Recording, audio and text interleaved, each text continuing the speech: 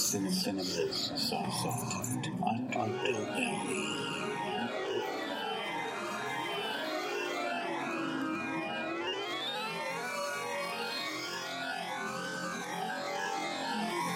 Hello everyone, welcome to Cinema's Soft Underbelly, your one-stop shop for all things horror, science fiction, fantasy, exploitation, all that good stuff.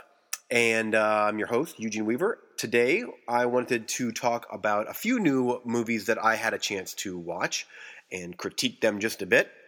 And I've been doing this show long enough that some of these movies I've actually talked about before, like on previous episodes.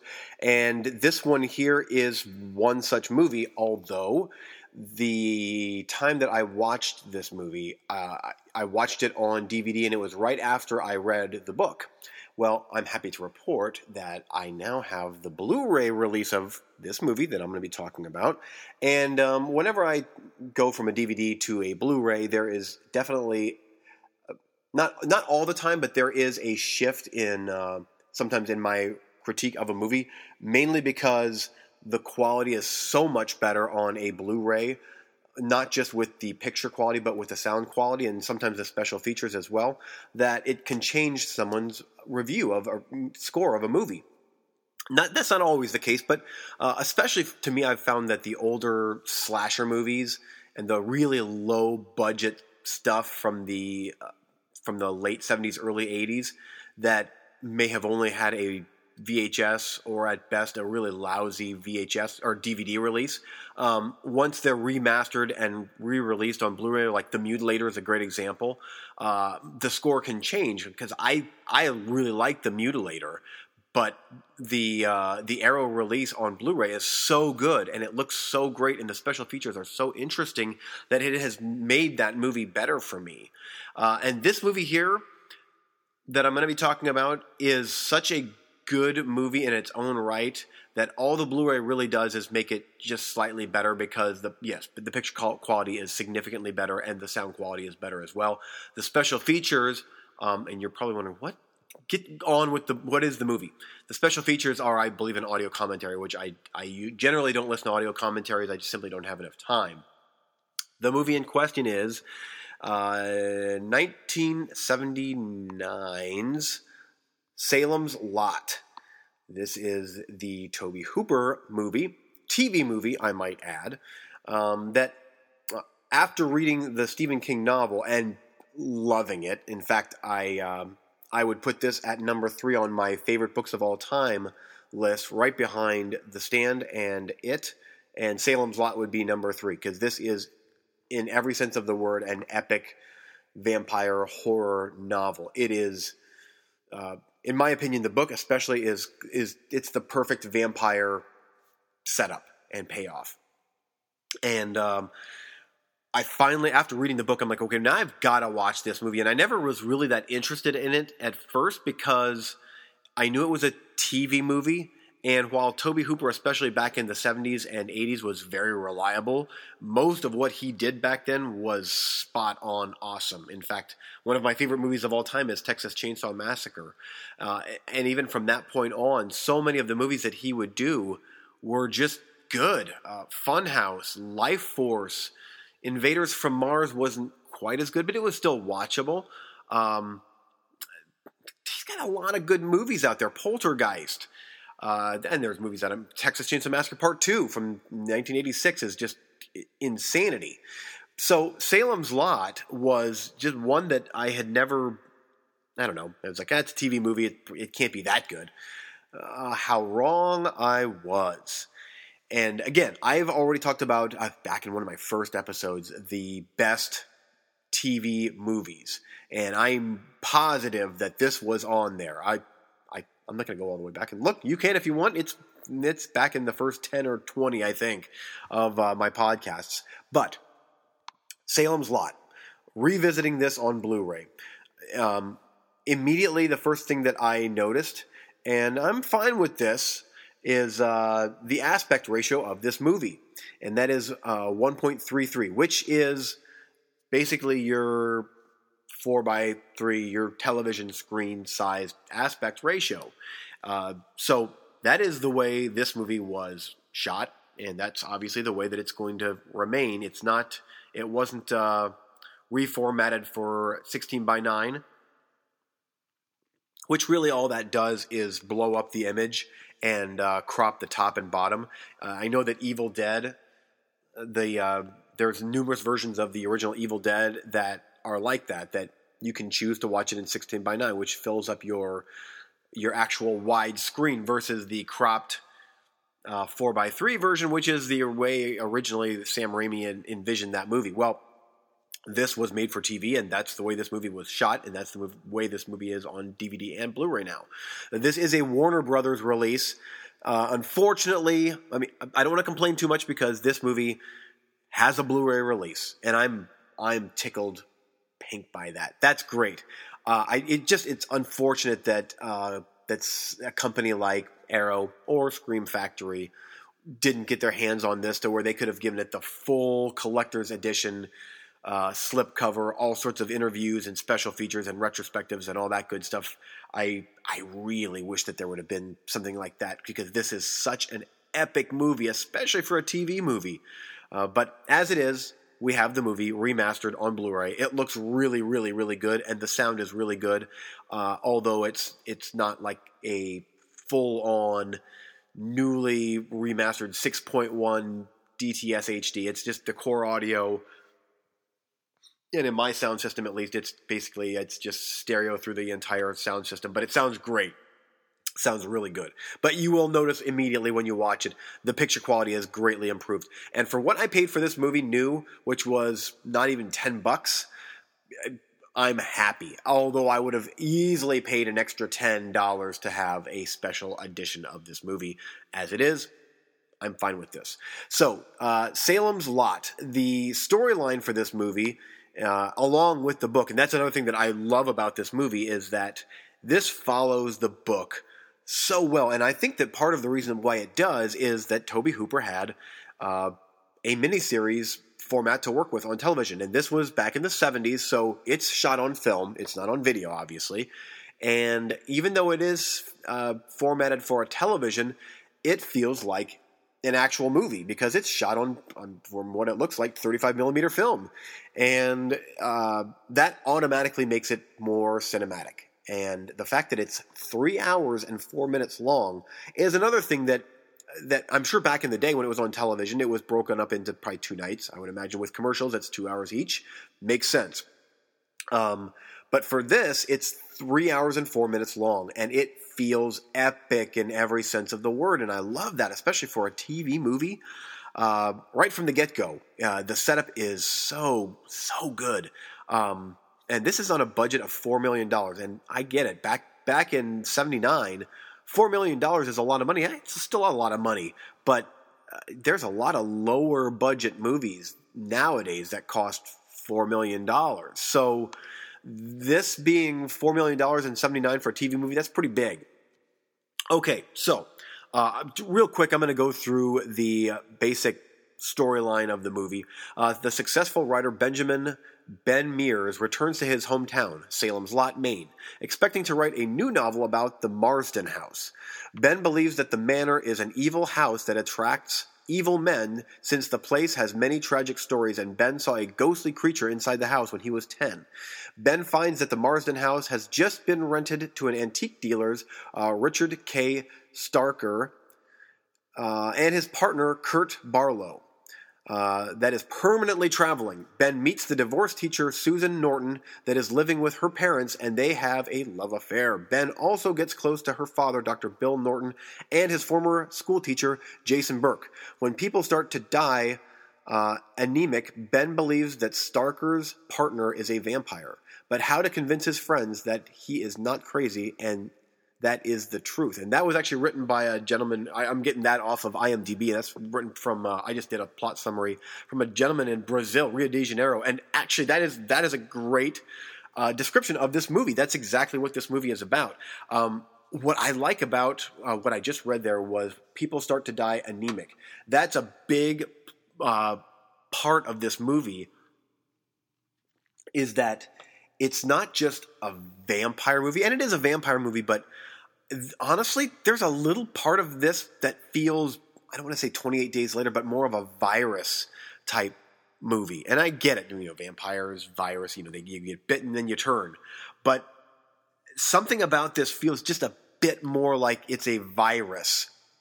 And that there's these symptoms that these people are showing, and it's, once they die, then all of a sudden they come back. And this is no spoiler. This is how a vampire movie is. But here's where this movie just rules on all fronts, is the vampires themselves. Now, the head vampire is, at this point, this movie was made so long ago, I'm going to spoil some of this. The head vampire is one of the coolest looking vampires, if not the coolest, that I have ever seen in a horror movie ever. And I am actually going to go on record saying this is my favorite vampire of any movie I've ever seen. It is so creepy. And if you haven't seen this movie and you want to know what he looks like, he's kind of a cross between the original Nosferatu from the 1920s, as well as the more recent What We Do in the Shadows. So take those two, merge them together, and boom, you have this creature of the night. And it is so creepy looking. Not only that, but all of the vampires in this movie, and this is a very deliberately paced movie at 3 hours, and it should be. The characters are slowly introduced, and you slowly get to know the characters, and you start to like the characters, or some of the characters you don't like, but you're not supposed to like them. And then you're fully invested in this movie and all of these people's lives, and then they start to one by one turn into vampires, or die and become anemic and all that stuff. And then when they come back, they are so creepy and evil looking. The eyes and the teeth and the makeup, obviously all practical effects. But let me tell you something. I have seen my fair share of cool CGI horror movies. Something about a kid waking up in bed and looking out his window, and there's this whole bunch of smoke, and then there's just this hovering child vampire outside his window, just kind of hovering there. And then he pulls back out, back into the fog, is so scary and so creepy and so well done. It's hard for me to put into words until you actually see the movie how perfect this works. And I would imagine that effect is probably relatively easy to pull off, but it's done so good. And this movie it's a TV movie, so there's relatively very little bloodshed. Although, for what it's worth, this one here nowadays would be pushing for an R rating just because of how uncomfortable the movie is. And there is some bloodshed, which I don't want to spoil that for you, because I really think that this is one that you should get out there and buy on Blu-ray. It's worth every penny. So there is definitely some killing, and the vampires are not Twilight-looking silliness. This is full-on vampire horror. And a town that you totally believe exists. That's another thing I like about the movie is the scope of it for what it is very epic for a small town vampire movie. Is you truly feel like you get kind of the sense of the layout of this entire town. They're at so many different places in this town that you finally, by the end of the movie, you're like, oh wow, okay, I know where this location is, and this location, and the hospital, and this person's house, and the cemetery, and it's like they've painted this huge town, not huge, but a huge picture of a small town, and these people who now, again, you are invested in, even if they're not nice people, you want to know what happens to them. Like, where is this guy that is continually out shopping for antiques in other countries or whatever? Where is he? When is he going to show up? And when he does, does he show up? As far as faithful adaptations for books, this might be the best example of a Stephen King book that I can think of. Now, this is a pretty big, sprawling, epic novel in and of itself. It's a long book, and it's a long movie. Some other Stephen King novels or short stories might be a little bit more accurate to their source material. Something like Shawshank Redemption is a pretty good example. The Green Mile. There's certain ones that, because the books are shorter and the movies are pretty big and long, they're able to really nail the book down pat pretty good. Pet Sematary is right up there too, as far as being very faithful to the source material. But Salem's Lot is great. There is some things that Tobe Hooper changed around, and I understand you can't do the book justice exactly. The book is a bit more graphic. That's okay. This is a TV movie, but after watching this movie, and I'm going to reread this book eventually because it's my third favorite book, I can't picture the vampires any other way. Reading the book, I won't be able to picture the vampires any other way other than what is in this movie, because this is what they look like. This is what these vampires look like. Now, this is an interesting side note about this, and I am going to pull this up, so bear with me as I'm yapping about this movie. Those of you that are fans of Stephen King and his many, many books will... let's find this here. Stephen King. You're like, come on, give me a break, Eugene. Have this pulled up already. There it is. This is actually a sequel to another short story that Stephen King did for his Night Shift collection, which was back in... it was first published in 1978, I believe, or at least that's when the book came out. Jerusalem's Lot is a short story by Stephen King, first published in King's 78 collection Night Shift. The story was also printed in the illustrated edition of Salem's Lot. Jerusalem's Lot is a short story set in the fictional town of Preacher's Corners, Cumberland County, Maine, in 1850. It is told through a series of letters and diary entries, mainly those of its main character, aristocrat Charles Boone, although his manservant Calvin McCann also occasionally assumes the role of narrator. So, what's the book actually about? So, I actually read this twice. I read this before I read Salem's Lot and watched the movie Salem's Lot. I read it and I'm like, okay, that was kind of cool. And then I read the actual King novel and I watched Tobe Hooper's movie. And I'm like, okay, now I need to go and revisit Jerusalem's Lot. Wow, what a difference it makes. This is a cool short story, and it is so creepy. It very much feels to me, upon a reread, I guess you could say, is H.P. Lovecraft. Immediately comes to mind reading this short story. It oozes that type of folklore, and it works so good.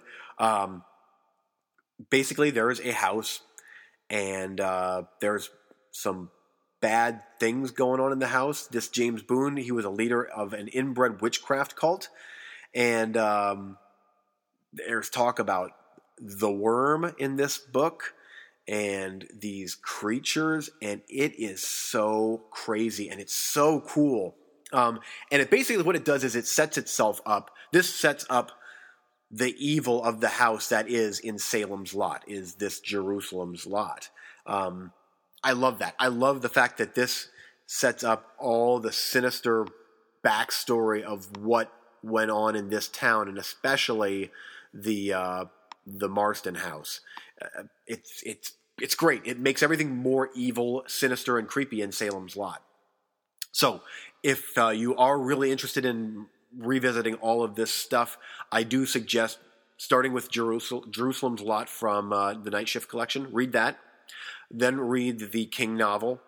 And then watch Tobe Hooper's Salem's Lot. Now, there was a 2004 version of the story starring Rob Lowe, and I did watch that.